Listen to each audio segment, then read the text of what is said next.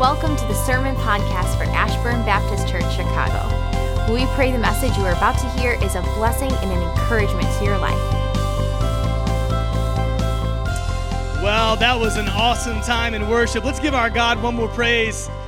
That was honestly fun. Man, I love worshiping with you guys on Sunday mornings. There's nothing like it. I love hearing your voices sing out to God. I love hearing you talk about the great things you believe that your God can do, and there's nothing that our God can't do. I love singing about God's amazing grace, and I love worshiping Jesus together. There's no place like church. There's no place like Ashburn. Man, I love being with you here on Sunday mornings because all of us are worshiping.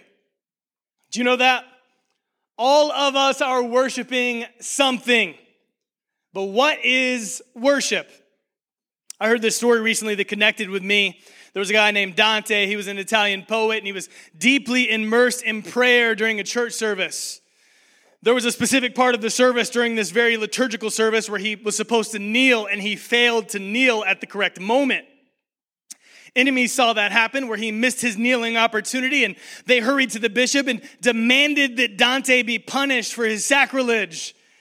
Dante defended himself by saying something like this: if those who accuse me had had their eyes and minds on Jesus like they should have had, they too would have failed to notice the things going on around them, and they certainly would not have noticed what I was doing. And maybe you can relate with that situation too. Because when I was a kid, I would wait until prayer time to try to get my little brother in trouble. We'd all sit down for dinner. He'd start to pray. My dad would start to pray a prayer, and my eyes would be glued on my little brother, hoping that his eyes would remain open, so that the second my dad finished his prayer with "in Jesus' name, amen," I could say Caleb's eyes were open. Did anybody have a little brother or a big brother that did that to them all the time? Man, I tried to get Caleb in trouble all the time with that, and my mom's response was always the same. She would say, "How would you know unless your eyes were open too?" I think we do that a lot when it comes to worship. It's not just a thing that little brothers and sisters try to do during dinner to get each other in trouble, but I think it's what we as adults do as well. We look around us to see what other people are doing when it comes to worship so that we can determine in our own lives whether we're doing this whole worship thing correctly. We put ourselves in the same position, and many times people say, don't peek, don't look, keep your eyes closed, but today I'm asking you to peek. Today I'm telling you that it's okay to look at how other people are worshiping as we look in 1 Kings 13.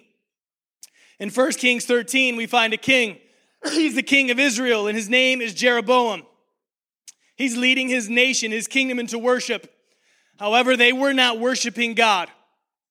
They were worshiping idols. Jeroboam had set up golden calves all across his country, from Bethel to Dan, which spanned the entire nation. Next to each calf, he would have an altar where they could sacrifice to these idols. This morning, as we peek at different types of worship, the first worship style that we'll see in 1 Kings 13 is what we call idol worship. Idol worship. And maybe you're sitting here and you're thinking to yourself, well, that doesn't really connect with me. Idol worship isn't something that's really in my life. And that makes sense because you're here on Sunday morning, you're worshiping the one true God. It's estimated that right now there are over 63,000 gods, lowercase g, in the world today. And I promise you, you're worshiping at least one of them. And although I don't believe we have any worshipers of Buddha or Zeus or Ra or Allah, I wouldn't be surprised if we have other idol worshipers. It's not just about golden calves anymore. Oh, in 1 Kings 13, they were worshiping golden calves with altars next to them, but our idols aren't golden calves. No, sometimes our golden calves look like money, fame, sports, what we can get, what we can have, our popularity, our beauty, our music, our entertainment, our relationship, our family. Golden calves, idol worship.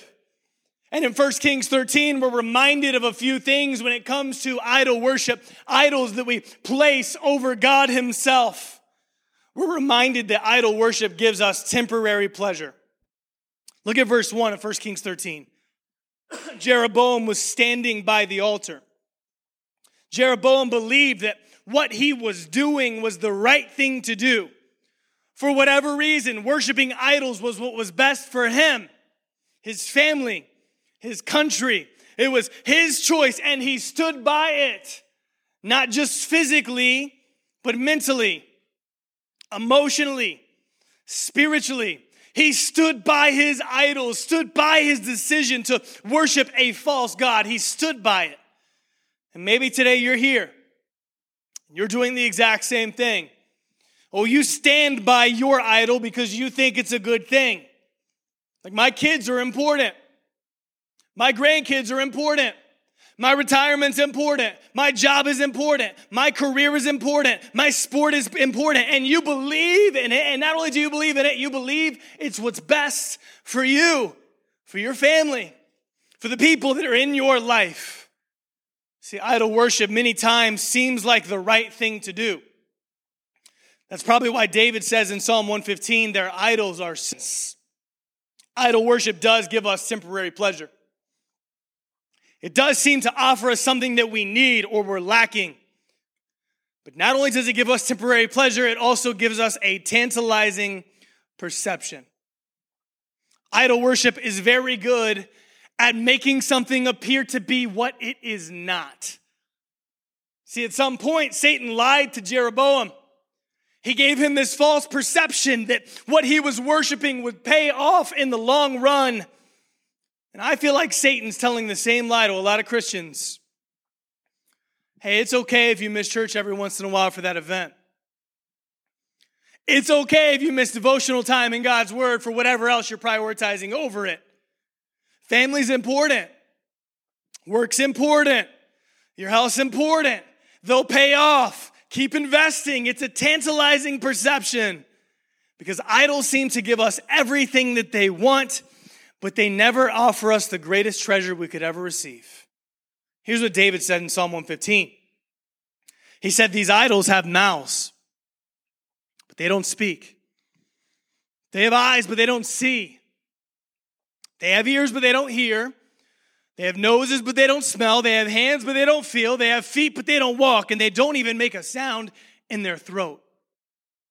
Oh, they look right.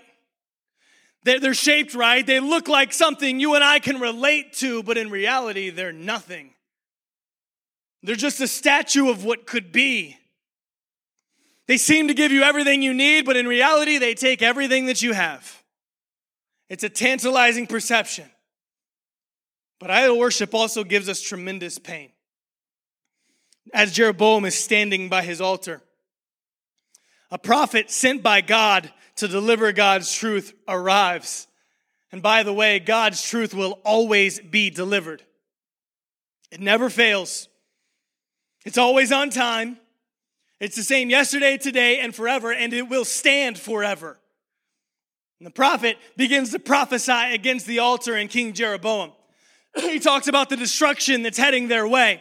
He talks about how there's a man named Judah who's going to rise up to be born and to become the king, and he will destroy the altar, and that altar will split open and it will spill out its guts.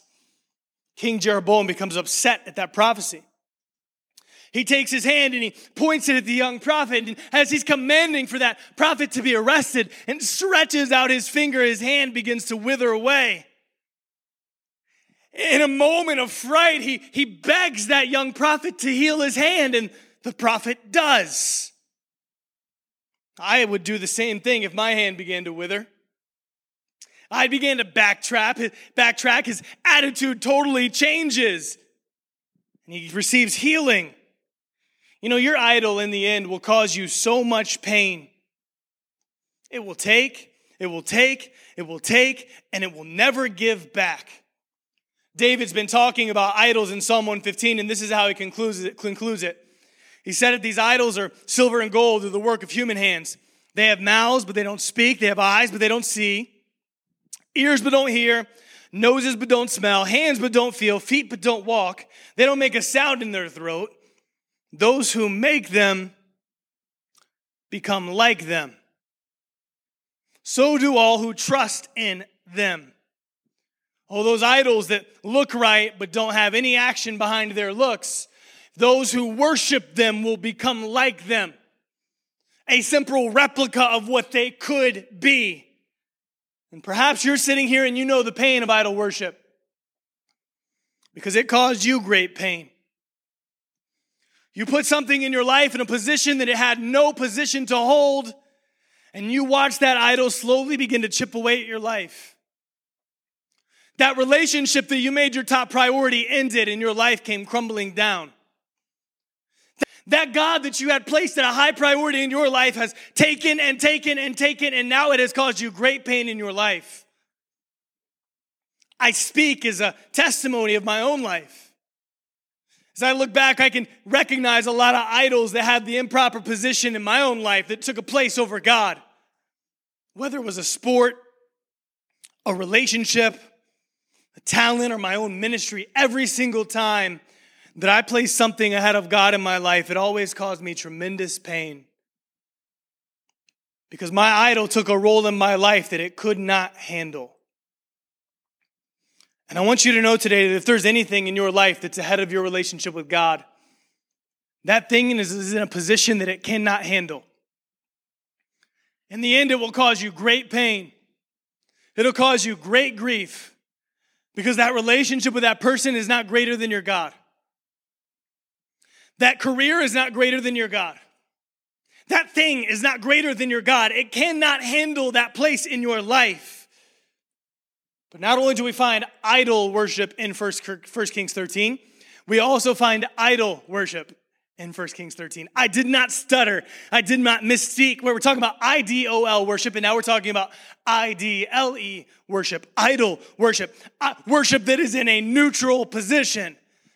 As King Jeroboam stands by his altar for false gods, gods that had no place and position in his life, a prophet of God comes and speaks out against the king of Israel for his idol worship. After he said that all had God commanded him to do, he left, and God told him not to return for anything. Don't come back to the place that you just are. And by the way, whenever God gives you direction in your life, you wholeheartedly follow it and do not turn back. When God gives you a direction, you follow God's direction for your life and you do not turn back. And that's what God told the young prophet to do. But an old prophet hears that there's a new prophet in town.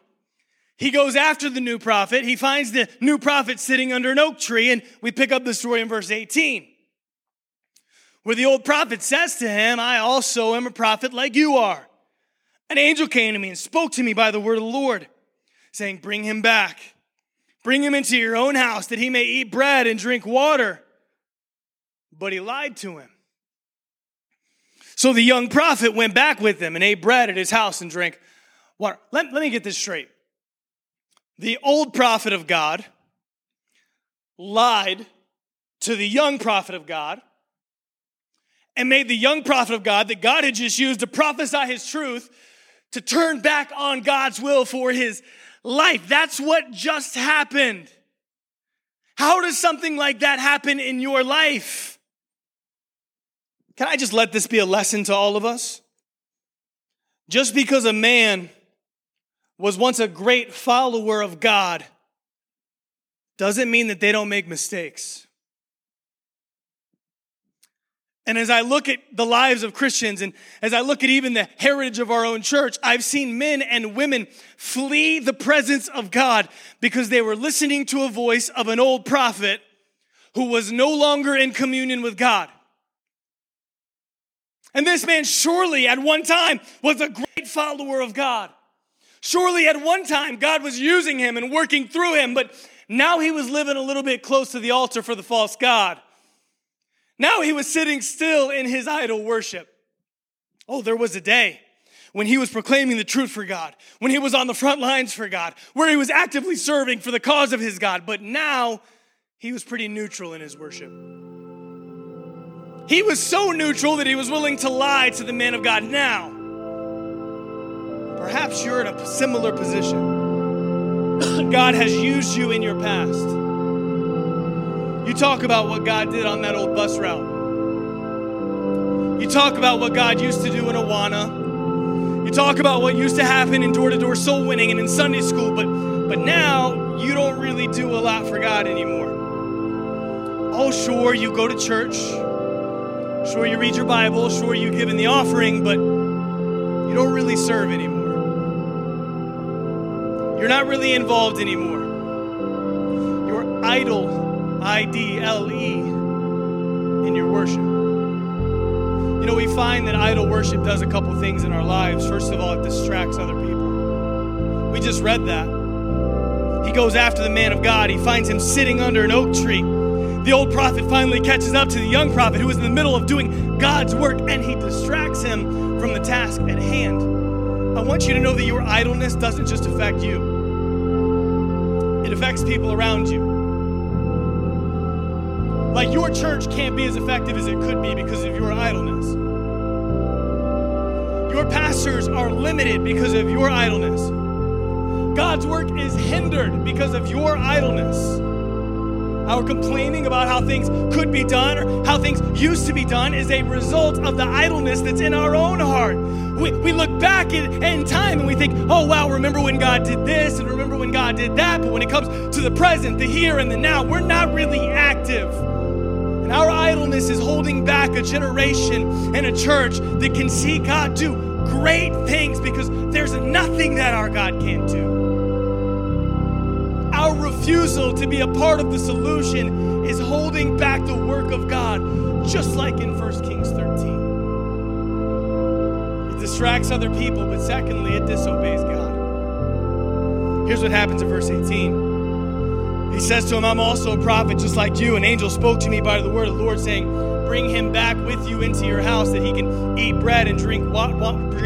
But he lied to him. The man who was once a prophet of God was now a problem against God. And when you and I get stuck in our worship, we are always disobeying God. We're living in disobedience to God. Oh, we might not start out going against the work of God, but it ends up there. Because whenever we become idle in our worship, it becomes destructive in our spirit. Every year there's between 60,000 and 200,000 people who will die from a medical condition that's known as deep vein thrombosis, DVT. Usually DVT occurs when a person's leg has a blood clot that pools, allowing blood to not circulate. And once it's formed, the danger is that clot might become dislodged and end up in your lungs or end up in your brain, where it can cause respiratory failure or stroke. The tragic thing to me about DVT is that it's not caused by some type of irresponsible behavior. Rather, DVT is just simply caused from inactivity. Simply lying for too long or for sitting for too long causes these clots that will eventually bring death. Today, I believe the Christians are suffering from a very similar disease. Rather than this disease starting in the legs, it starts in the heart. And the idleness that we've created in our worship transfers from our heart into every area of our life. It begins to spread until it becomes destructive. Idle worship. There is one more type of worship that we see in 1 Kings 13, and it's a worship that I'm praying we see in our church spread throughout all of us. It's an ideal worship. 1 Kings 14 finishes the story where it says Abijah, the son of Jeroboam, fell sick. Jeroboam says to his wife, arise and disguise yourself, so that it might not be known to you that you're the wife of Jeroboam, and go to Shiloh, and Ahijah, the prophet, is there. Well, Jeroboam still wasn't following God's will, but his son falls sick, and he sends his wife to Shiloh because there's a prophet. His name's Ahijah. Ahijah's an old, blind, feeble guy, but he was still worshiping God with everything he had. The ideal way. What is the ideal worship that we're talking about? I think Romans tells us really well. It says, I appeal by the mercies of God that you present your bodies a living sacrifice, holy, acceptable to God, which is your spiritual worship. That is worship. Complete surrender to God. God, here is every area of my life. And as we look at Ahijah, this old, feeble, blind prophet, he was active in his faith. He was wise in his testimony. He was bold with his words. He was grounded in the truth of God's word. And he was exercising ideal, complete surrender, worship to his God. And even though Jeroboam was a long ways from God, he still recognized that the God of Ahijah was the true God, the real God, the God that could perform the miracle that he needed. Church, I want you to know today that when we worship like we should, when we worship with reckless abandonment and recognition of who our God is, so much so that we say, God, here's my life, all of it, people begin to recognize that your God is the true God. And it doesn't matter how far away from God they are, they recognize that the God that you have is the God that they need. Man, do we need men and women of all ages at Ashburn on 83rd Street who worship God sincerely, who stand up for the truth of the Bible, who proclaim it to anybody and everybody that'll listen, who live it out by serving God with all of their life, who worship Jesus in complete surrender. I heard an illustration in college that has stuck with me.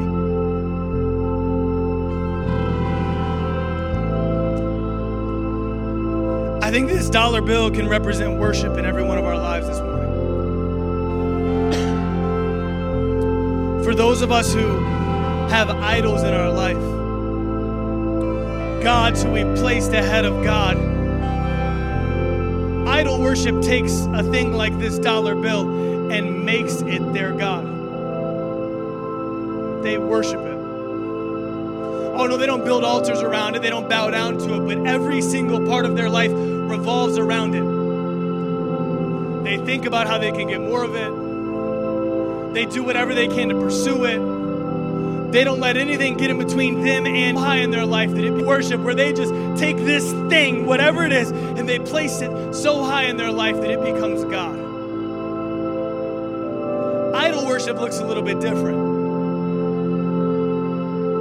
See, idol worship starts out as worshiping God, and it does good things for God. And there's moments in its life where it serves God, but what that looks like is us just taking a piece of our life, giving the rest to God, saying, God, this belongs to you. And I look back in my life and I recognize times in my life where I've done great things for God. But this piece right here, I'm going to hold on to this, and I'm going to do what I want to do, and I'm going to live how I want to live. And oh, don't worry, I used to be on a bus route. Don't worry, I used to teach in a Sunday school. Don't worry, I used to serve. I used to be excited for God. And I can look back in my life and I can say, look at the great ways God used me. But now, I'm going to live for me. Oh, don't judge me because I used to do what you're doing now. You can't get upset at me because I used to do great things for God. Idol worship, neutral. That's not what we want to see either, church. See, idol worship is what pushes people away from God at a faster pace than idol worship, ideal. People come into church and they sit down next to us and they think that we're worshiping God, and then they see us throughout the week not living like the same person who we are on Sundays. And then they don't want to have anything to do with it. See, there's one more way we could live our lives, and that's by taking every single piece of our life and saying, God, that's all yours. Every single bit of it. I'm going to pursue you with everything I have. I'm going to give to you with everything I own. I'm going to love you with everything I have. I'm going to tell anybody and everybody who will listen about your grace and your love. And I'm going to live it out in my life by serving, by being involved in a cause that's greater than me. God, there's everything. That's ideal worship. And church, every single one of us fall into one of those categories today. Either we're worshiping idols. We've taken something in our life and we've placed it in a position that it does not belong. today repent. Go to God and say, God, I'm not worshiping that idol anymore. It's all yours. You're going to take that position back in my life. You're the God of my life. Maybe you're here today and you fall into that second category of idol worship, IDLE worship, where you become kind of stagnant. You used to do great things. You used to serve. You used to be on fire for God, but now you're not. Let this be a moment of refocus, rededication, where you come to God in your spirit and you say, God, my life isn't the way that it should be. And today I want you to know I'm going to begin plus here as Christians. We need to have an ideal worship. It's just complete surrender to God. Church, let's not suffer to American idolatry. Let's make God the King of our hearts.